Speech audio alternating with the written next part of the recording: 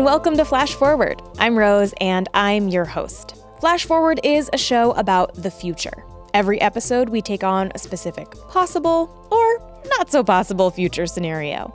We always start with a little field trip to the future to check out what's going on, and then we teleport back to today to talk to experts about how that world that we just heard might really go down.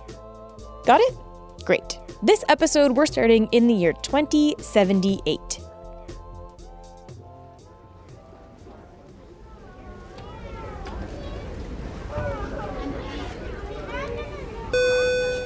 Ladies and gentlemen in the boarding area, welcome to port 334 from Miami to Hong Kong.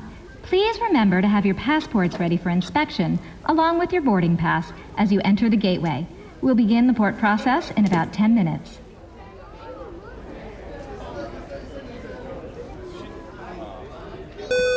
Good afternoon, passengers. This is the pre-boarding announcement for port 334 to Hong Kong. We're now inviting those passengers with small children and any passengers requiring special assistance to begin boarding at this time. Please have your boarding pass and identification ready. Please remember that children over the age of 5 must go through the port by themselves. Children under the age of 5 can port with a parent.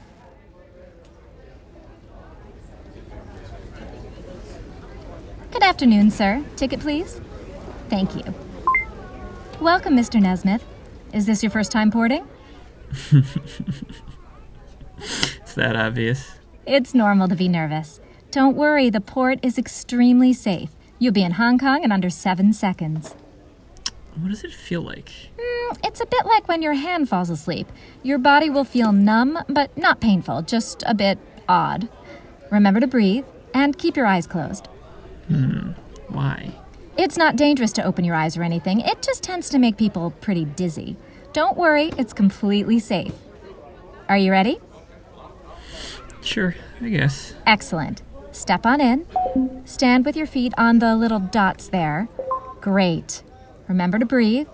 And enjoy Hong Kong. Okay, you've asked for it, and who am I to stand between you loyal listeners and your apparent obsession with teleportation? Today, we are talking about matter transmission, quantum entanglement, and what might happen if we could actually move human bodies through space in an instant. Teleportation is a staple of science fiction. I don't even really need to list all the places that it shows up, since you're already probably imagining your favorite example. Mine is from Galaxy Quest. Jason, we're going to use the digital conveyor to get you out of there. The digital conveyor? Yeah. You mean I'm going to be diced into cubes and set up there in a million pieces? Right. Well, you know what? I think I'll take my chance with Gorignac. We're getting you out right now. It's perfectly safe, isn't it, Ted? It has never been successfully tested.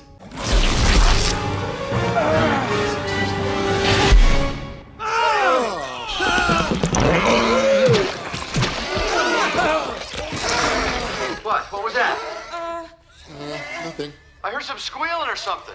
Oh, no, everything's fine. But the animal is inside out. I heard that. It turned inside out? And it exploded. Or take this short animation from the nib. Relax. Teleportation is completely safe and simple. It just takes your atoms, zips them over to a second location, and reassembles them exactly as they were. No, it makes a copy of you after completely vaporizing your original body. It kills the real you. If it's the exact same arrangement of molecules, then it's me. That's who me is. No, these things pop out a clone with all your memories and Next up, Disneyland.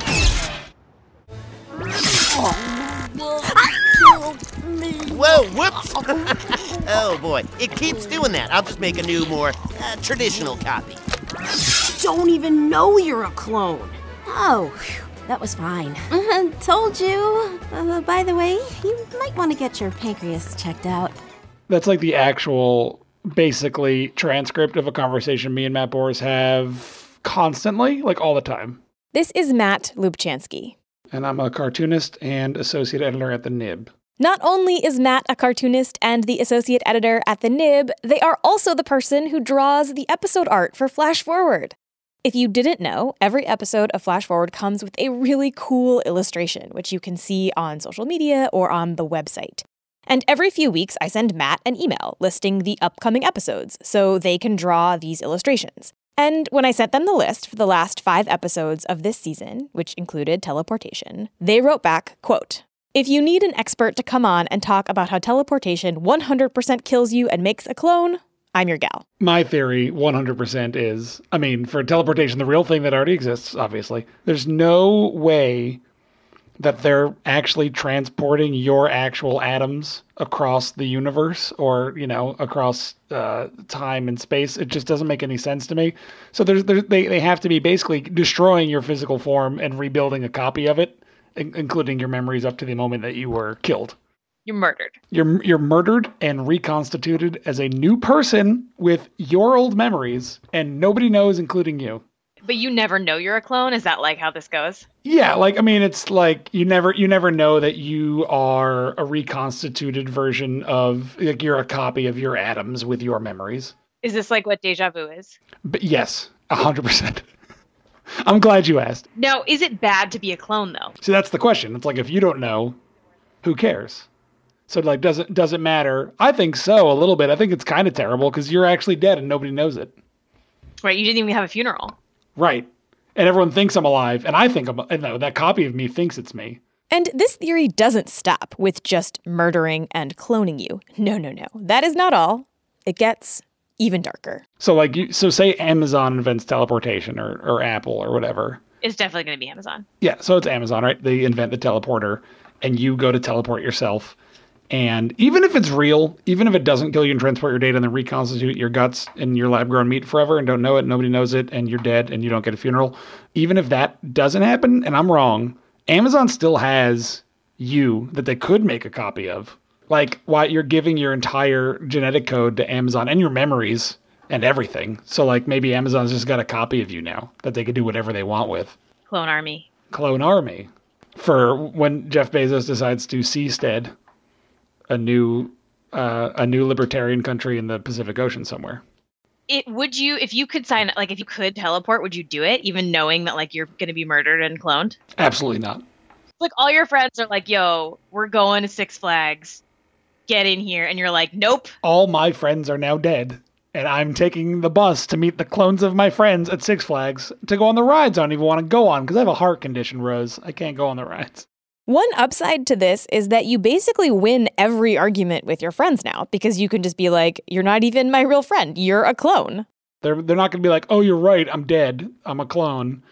Like, no one wants to admit that they're really stupid and that they killed themselves to ride the Joker in New Jersey. Wait, the Joker's a great ride. The Joker is a great ride. I will say that. But would you kill yourself for it? I don't know. Okay, so joking aside, Matt is actually not wrong about the physics of teleportation. We want to convert that by sort of entangling you with another set of particles in your lab, at which point you would be destroyed. So I don't know whether, you really want to take part in that experiment in the first place. This is Zia Morali. She's a physicist and journalist who works at the Foundational Questions Institute, which is a very good name for something. She's also the author of a recent book called A Big Bang in a Little Room. And Zia is going to help us understand the physics of teleportation and why it's not really possible for human-sized things, or even most non-human-sized things. Like, even a pen is too big to try.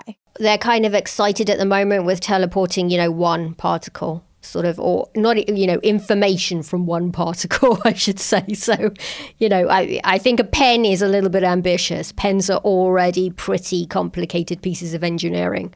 Before we get into the physics, I should say that there are a couple of ways that science fiction tends to talk about teleportation. Sometimes it's conveyed as a wrinkle in time, a wormhole of some kind that you can step through to get from one place in the universe to another instantly. That's not the kind of teleportation we're talking about today. Another related version is the Nightcrawler version of teleportation. Marvel suggests that Nightcrawler moves through space by actually jumping to his own alternate dimension and then jumping back out. We're not talking about that one either, and it's also not really possible. Philosophers like to talk about teleportation via clone, where your body is scanned and reassembled elsewhere, and now there are two of you. The first one is not murdered, and you have to figure out which one is the real you. That's not the kind we're talking about today either. Instead, we are talking about teleportation via quantum entanglement. It's a bit more like the Star Trek version. A machine scans your body and then uses that information to reassemble it elsewhere. I would have to have in my lab sort of a lump of particles that sort of have the same mass as you and the same number of particles as you. And then that information would be transmitted or teleported over to my lab to kind of recreate you here. So, how does this work? Before we can understand the entanglement part of quantum entanglement, we actually have to start with that first word, quantum. The quantum world is tiny, super, super small, things like subatomic particles. You know, when we're talking about subatomic particles, when we're talking about the quantum world, so this is the world where quantum laws apply, things are really strange. So, for example, at the quantum level, something can actually be in two states at the same time, or even two places at the same time. So if you're not looking at it, it can be doing something very strange, like it can be spinning in a clockwise and an anti-clockwise direction simultaneously. You might have heard of Schrodinger's cat, which is this thought experiment that goes like this. Let's say you have a cat in a box. Also inside that box is a sealed flask of radioactive material and a Geiger counter. If the Geiger counter registers radioactivity, it shatters the flask, which releases the poison, which kills the cat. When the box is closed, and you're looking at it from the outside, you do not know if the cat is alive or dead. And in quantum terms, before you open the box, the cat is both alive and dead. It is only in looking at the cat that it lives or dies. This is admittedly a kind of weird thought experiment, but it's the one that a lot of people know. Here is a less morbid example. You know, you could imagine that I toss a coin and it lands on my hand and I cover it up. Before I look at it, at that point, it's in both a sort of a heads up and a tails up state at the same time. But when I remove my hand and I look at it, sort of bang, then it chooses one or the other to be. And at that point, it's either heads or tails. Now, neither the cat nor the coin actually behave in a quantum way. These are just analogies. The point is that when we talk about quantum stuff, things are really strange. And another element of quantum strangeness is entanglement. So we can take two particles and we can prepare them in a special way in the lab. And this is something that physicists have been doing for many years now. And what happens is they kind of become twinned together. And they form this kind of really special bond, which means that whenever you measure the properties of one of them, the other one kind of has an instantaneous reaction and changes its own properties too. Once these particles are entangled, they are effectively identical. If one particle changes, the other one changes to match. I'm in London and you're in the US somewhere. And let's say we've got two entangled coins. And we decide that, at a certain time, we're both going to toss them at exactly the same point. So we toss both of our coins and we don't look at them. And then I look at mine and I say, oh, it's heads up. And without you having to look at yours, I know that yours is heads up. And if I tell you that mine is heads up, you know yours is heads up. The coins, once they are entangled, are always going to be in the same state. And in theory, this connection can span an unlimited distance. So last year, a Chinese group set the record where they had one entangled particle in their lab in China, and they sent, its entangled twin on a satellite into space, 300 miles above the Earth, and then they teleported successfully information from one to the other. Now, this coin example is already outside the realm of possibility. Coins are too big and too complicated to entangle. So far, scientists have only done this with tiny, tiny things. Just sort of bits of information about the states of, for instance, photons, so particles of light, which in a way isn't the most exciting piece of information, I guess, that you might want to get. But it's kind of a proof that you can get some information from here to there. And it's this entanglement that allows for teleportation, at least on a very small scale. So let's go back to our coin example. Let's say Zia has her coin in London, I have my coin in California, and they are entangled. Anything that happens to her coin immediately happens to mine, and vice versa. Now, let's say that she wants to use that entanglement to teleport something to me. If I take that thing and I entangle it with my end of the quantum telephone line, I change the properties of my particle that's in my lab in my hand, and instantaneously, your particle, which is entangled with my one in your lab in the US, changes too. So if Zia entangles her coin with another thing, that information is instantly communicated to my coin via the weird and wonderful world of quantum physics. And so that means that without you and I having to communicate in any conventional way, you can now do experiments on your entangled particle and read off information about the third particle that I wanted to tell you about from London. And that's basically it. That's the teleportation, not physically teleporting the particle, but teleporting the information to you across the world sort of instantaneously. And, as we said before, it destroys the original. Somewhere along the way, through the process of me entangling my particles and conveying information in my lab, and then you getting it to your lab, it kind of destroys the information. So once you've got it and you've picked it up there, I lose it here. The you that's you on the phone to me right now would just kind of dissolve into a sort of mush once that information is transmitted. And you're just hoping that at my end, another version of you is recreated. So, for this to work in humans, you would need to, A, be able to get every piece of information about every single atom in your body down to the teeniest, tiniest subatomic particle, which is already basically impossible. But then, B, you would need to entangle all of that with something, and C, wherever that entangled bit's counterpart was, you would need on hand the exact amount of material that makes up the human being scanned, so they can be reassembled. And you had better hope that all of this works perfectly, because there is no going back. The original you is destroyed. There are quite a few places this could go very badly wrong where, you might turn up, but you turn up without an arm because I don't have, the right number of particles on my end to pick up, all of the information that's coming over from you over there. And if that's not enough, this connection only really works once. It also breaks our telephone line. So we'd have to just kind of have multiple telephone lines to convey multiple sets of information about different particles. So teleportation of human beings, murder clones or otherwise, is almost certainly never going to happen.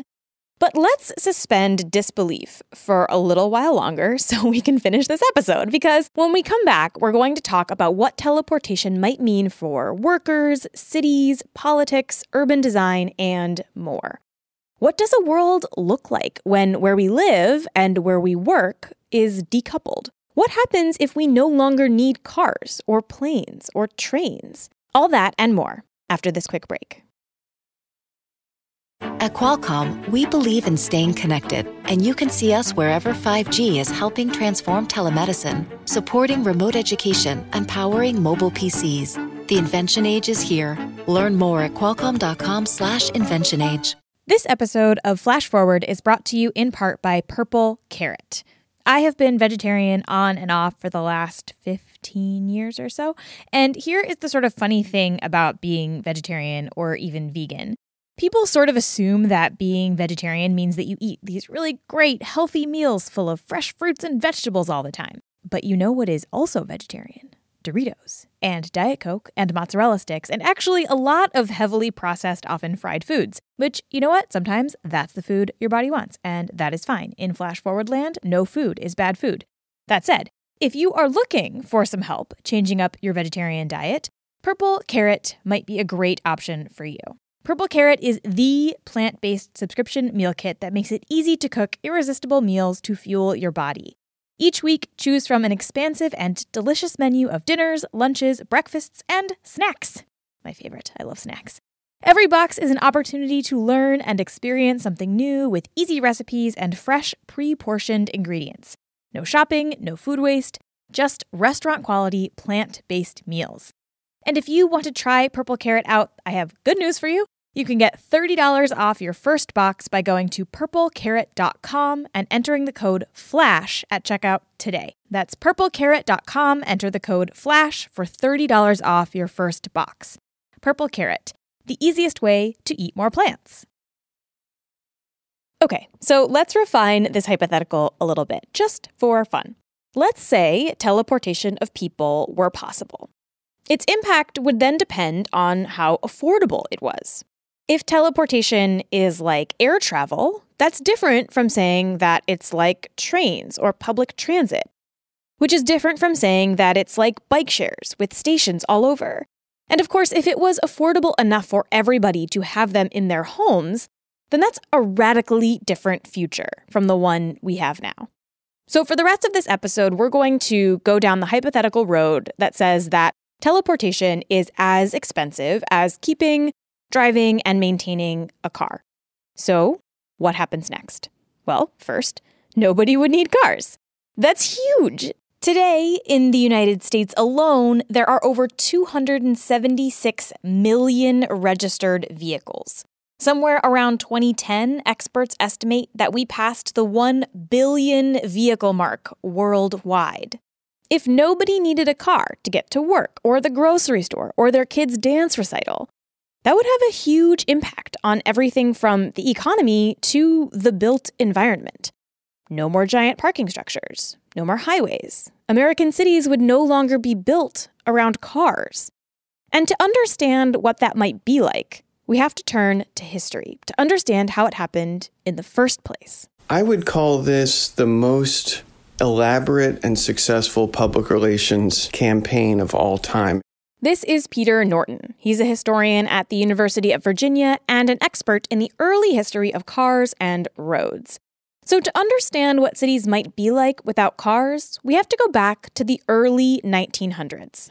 So the street was a public space. It was a lot like, let's say, a crowded city park where you can pretty much do whatever you want, provided you don't endanger other people or make a nuisance out of yourself. People felt like they could walk anywhere they wanted. People thought they could let their children go wherever they wanted on their own.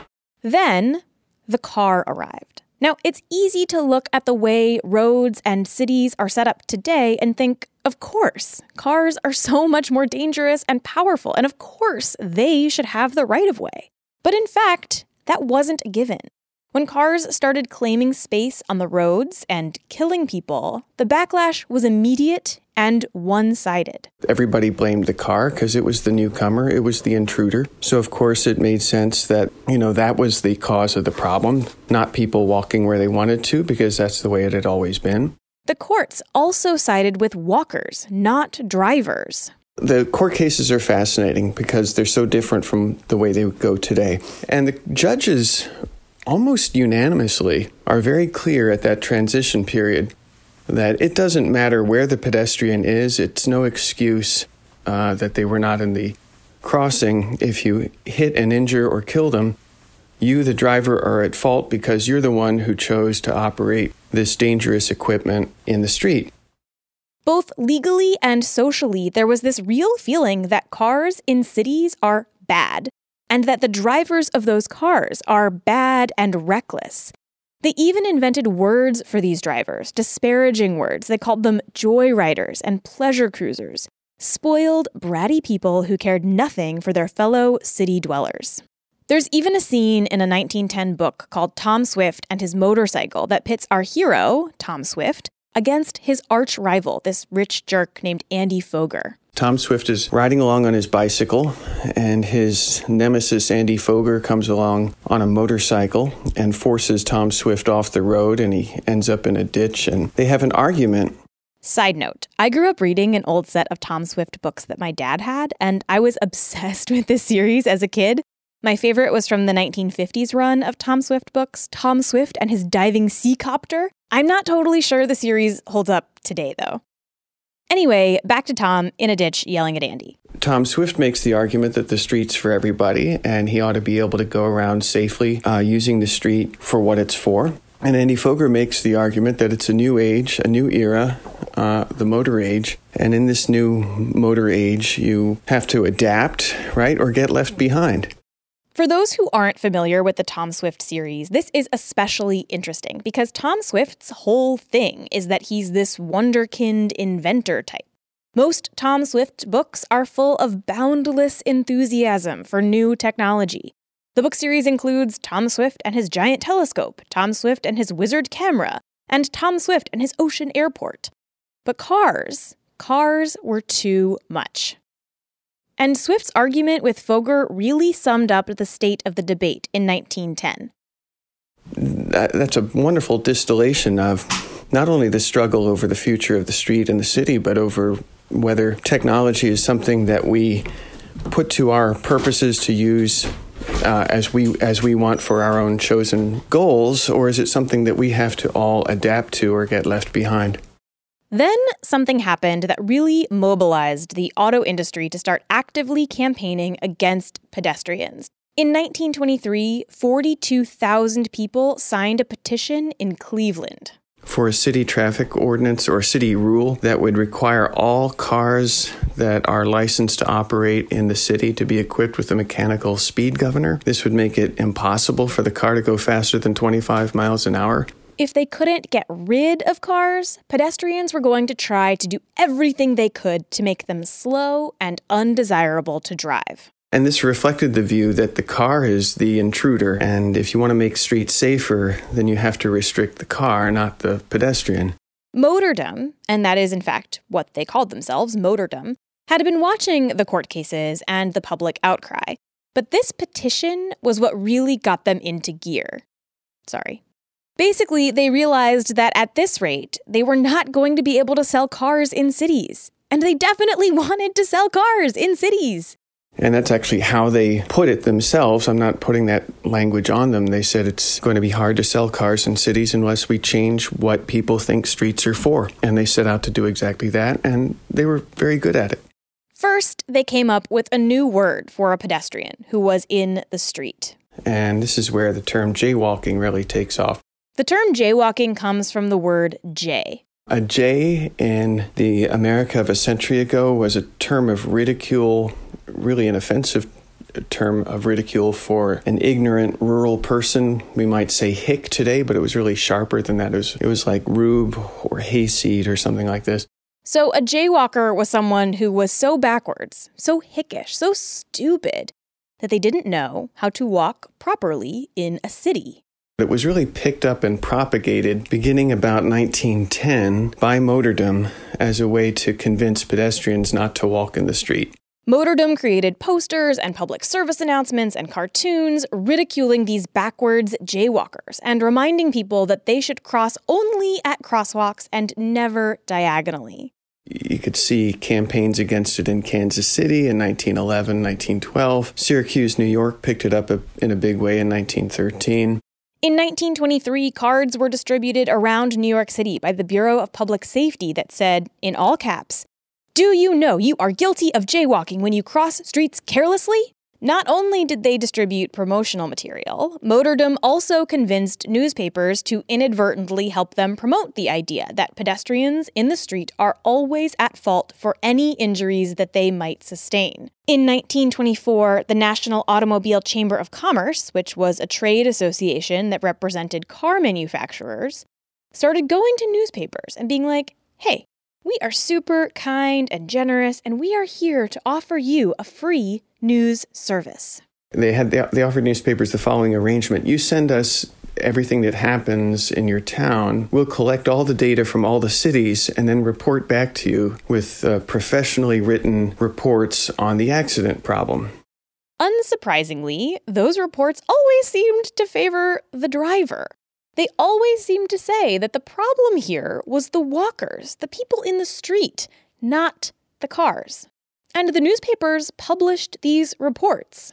The newspapers were happy to have them because they didn't have to pay a reporter to get them. And this press offensive worked perfectly. And it's quite an amazing turnaround. You can see the word proliferate in word counts from digitized historic databases. The word is pretty rare until about 1924, and then it really takes off. This happened so quickly that even people at the time noticed. A New York City traffic magistrate wrote a column for the New York Times and says, I don't understand it, but all of a sudden the newspapers are all blaming pedestrians instead of drivers. By 1930, motordom had tipped the odds in their favor. They basically wrote the 1925 LA traffic ordinance, and they had a hand in setting up the way that traffic signals are timed. And at some point, as a pedestrian, it is hard to fight back against cars. Even if you're a pedestrian who doesn't agree, you kind of have to give up because you can't cross a busy street with fast-moving cars and a lot of traffic wherever you want, even if you think it's the right thing to do, because it's just not safe anymore. Even today, when you read about crackdowns on jaywalking in LA or New York City, the messaging is the same as what motordom used in the 1920s. Appeals to safety and a reminder that the streets are not for people.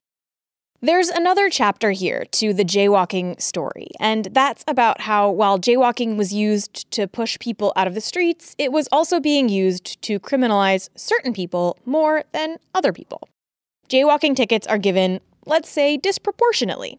Take Champaign-Urbana, Illinois, a town that is predominantly white, for example. 89% of the people in Champaign-Urbana who are ticketed for jaywalking are people of color. The result of the car taking over the street is huge. Cities are now designed for cars, and American behavior reflects that. In Atlanta, for example, the average person travels 34.1 miles in a car every day. According to one study I read, just 1% of the trips Americans take are on a bike, and only 9% are by foot. And that's because, for the most part, cities and suburbs are not designed to be biked or walked. Compare that to the Netherlands, the magical land of the bike, where 30% of all trips are on bicycle and 18% are on foot. And it's not just that America is bigger and the distances between places are bigger. It's also that even if you wanted to bike or walk in the United States, there often isn't a safe way to do so. Americans drive, even for short trips. About 25% of the trips Americans take are shorter than a mile, which for many people is a walkable distance. But 75% of those trips are still made in a car. But, and here we're getting back to teleportation, what if we didn't need those cars anymore? What if we could teleport everywhere? Cars took over cities by 1930, and city planners started designing cities around the needs of cars, not people. If we could turn that off, what would our cities look like? Maybe we could make our cities attractive places to be in again, places where you can walk where you want to walk, where you can ride your bike where you want to ride your bike, where people enjoy each other's company, where people don't have to be interrupted in their walk every block by yet another intersection full of vehicles, where you don't have vast parking lots making all the distances between all the destinations much bigger than they would be without all those parking lots. Maybe all those things become possible. Imagine your town or city without cars or parking lots. What could be done with that space? What might that look like?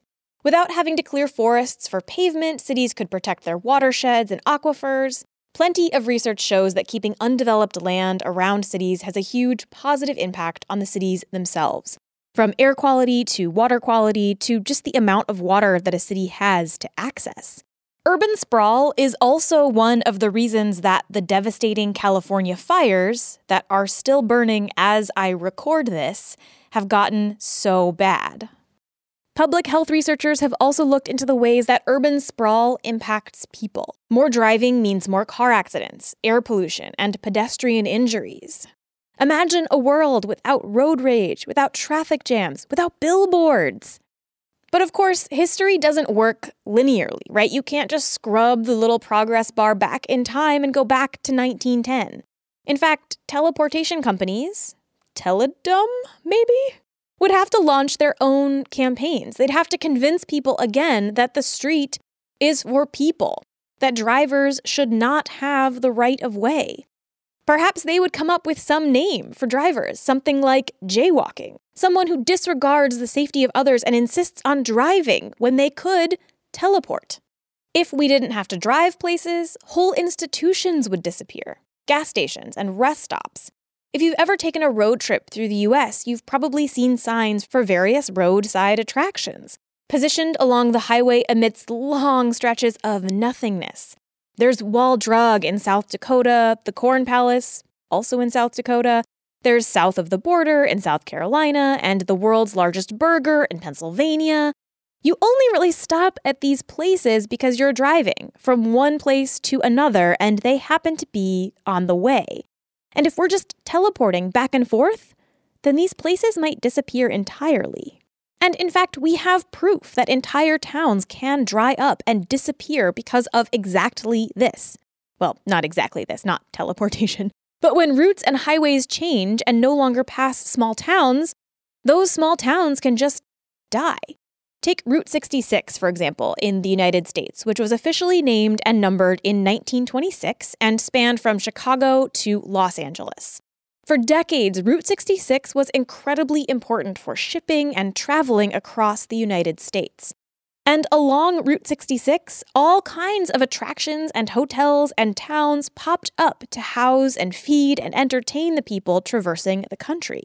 But by 1970, several 4-lane modern highways had been built that took you where you needed to go a lot faster. In 1985, Route 66 was decommissioned. You can still drive it, and I've done it, and it's really cool, but it's slow going, and it's littered with ghost towns. Places that were once booming based on the steady stream of traffic, and are now empty and abandoned. And I think this is actually one of the big, sad things about teleportation as a means of transport. You're not going to stumble upon something. You're not going to be driving somewhere and see something weird and cool and be like, hey, let's go check that out. When you have to pick exactly where you're going to go and go exactly there immediately, there's no room for meandering or weird side trips on the way to something. Teleportation wouldn't just impact road trips either. If we could teleport from stations near our homes to work, you would no longer need to live near where you work. This is a really fundamental shift, and it would likely change how cities and suburbs function. The person who lives in the city they work in and maybe commutes from one part of the city to another feels a kind of identification with the city as home, while the person who commutes from the suburb to the city is actually sort of alarmed at the notion of the city's jurisdiction reaching them. They usually want to secede from the city politically, or they want to resist annexation efforts from the city.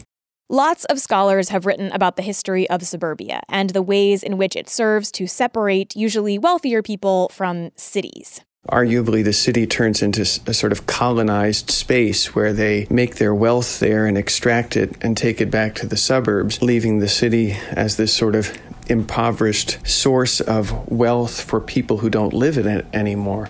The first commuter suburb in the United States was actually Brooklyn. In 1814, a ferry service started up between Brooklyn and Manhattan, which opened up the option for people to live in Brooklyn and work in Manhattan, or vice versa.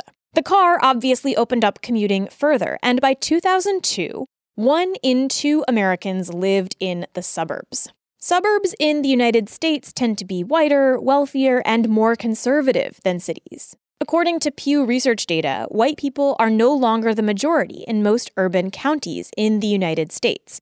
But they are the majority in 90% of suburban and small metro counties and 89% of rural ones. So for this next section about how teleportation might change these demographic patterns, I was hoping to have an expert on, like usual, where I interview people. But it turns out it's kind of hard to find someone who will talk about teleportation and demographics. So you get me instead. Let's start with the question of how people choose where to live. This might seem obvious to you, but it's good to have data, right? According to a 2015 report from a London-based research firm, people reported 3 main factors in choosing where to live: proximity to family, proximity to work, and housing cost. Teleportation immediately changes those first 2, right? Assuming teleportation costs annually the same as owning and operating a car, then you could basically nix those first two things from your list.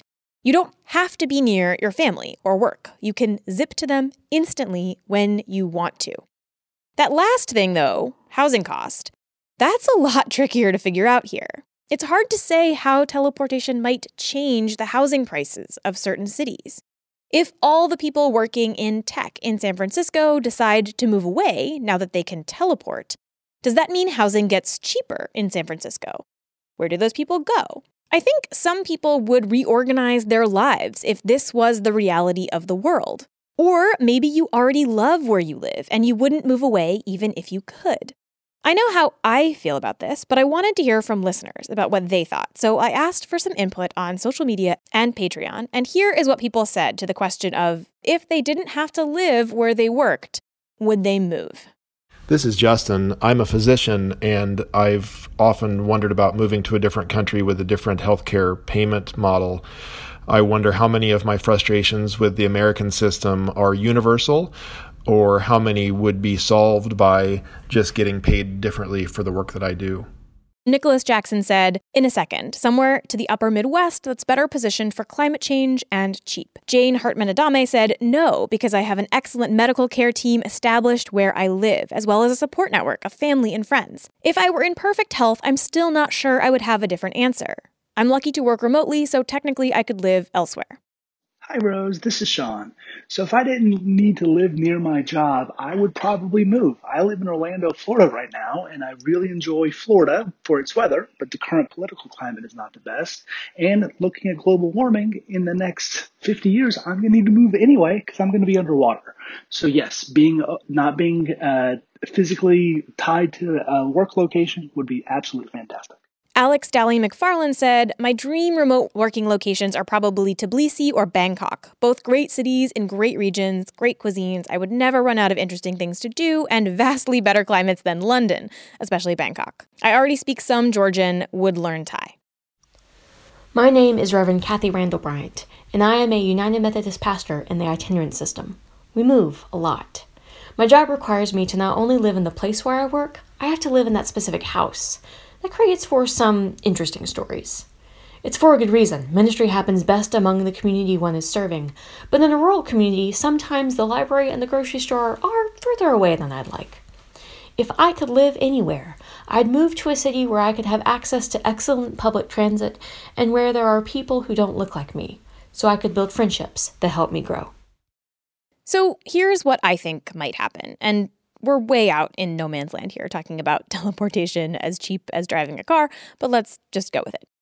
I think some people will choose to live in places closer to their families, biological or chosen. Even with teleportation, being able to just walk down the street to see someone you love is amazing. But beyond that, I think people will choose to live in communities of people that are like them. Not necessarily demographically, although I think maybe that too, but really philosophically. I think about this a lot in terms of the way that fake news is proliferating in the world, especially in America. I have seen these signs in people's yards near where I live that are political statement signs. They say, quote, in this house we believe, and then there's a list of things, Black Lives Matter, women's rights are human rights, no human is illegal, science is real, etc., etc. The thing that's interesting to me about these signs isn't the political messaging that follows, but instead that first line, in this house we believe. These signs set a tone. They say that on this property, in this house, these are the facts. And I think that's the kind of ideological grouping we would see if people could choose to live wherever they want without having to be near a job. People would pick climates they like, and they'd pick the style of house they like, and they'd pick a community they like. We talked about this a little bit on our fake news episode way back in 2016. I'm going to play a clip from that episode since it kind of makes this point. So here's Brooke Burrell, a science journalist and the author of The Chicago Guide to Fact-Checking. And she's talking about what might happen if we lose our grip on what is real and what isn't. I don't know. It's hard to even picture. I mean, I guess you just will have, you can already see these divisions across the U.S. and across the world, right? Do we just get into tighter and tighter bubbles that we stop, actually physically going beyond those boundaries because it's actually quite dangerous for us to interact with these other people because they see each other as a threat or we're going into these bubbles of, totally unvaccinated populations that are going to give us all of, the measles or whatever. I don't know. I don't know what the answer is. I mean, will we see some sort of physical bubbles even more so than we do now that are based on these information bubbles? Like, will people be afraid to even travel to these different places? I don't know. With teleportation, you wouldn't even have to travel through spaces that might contain people you didn't want to see or interact with. The rich could even better ignore the poor. Programmers wouldn't even have to see the unhoused living in encampment communities in San Francisco. This has an upside, right? Marginalized people wouldn't have to physically travel through spaces that are unsafe for them. But eliminating travel and eliminating the need to interact with people in those in-between spaces, that also seems pretty dystopian. Thankfully, or not thankfully, depending on how all of this sounds to you, it's never going to happen. Because teleportation of humans is impossible. So we should be good to each other, fight for better urban development and conditions where we are, take the weird side road, and always try the churros from the lady with the cart. I guarantee they are delicious.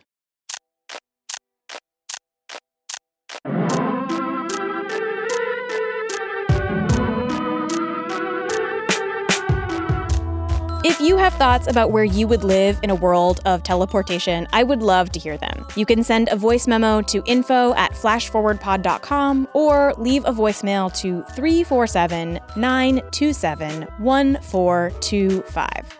Thanks to our guests this week. You can find more of Matt's work at The Nib or mattlub.com. That's MATT-LUB.com.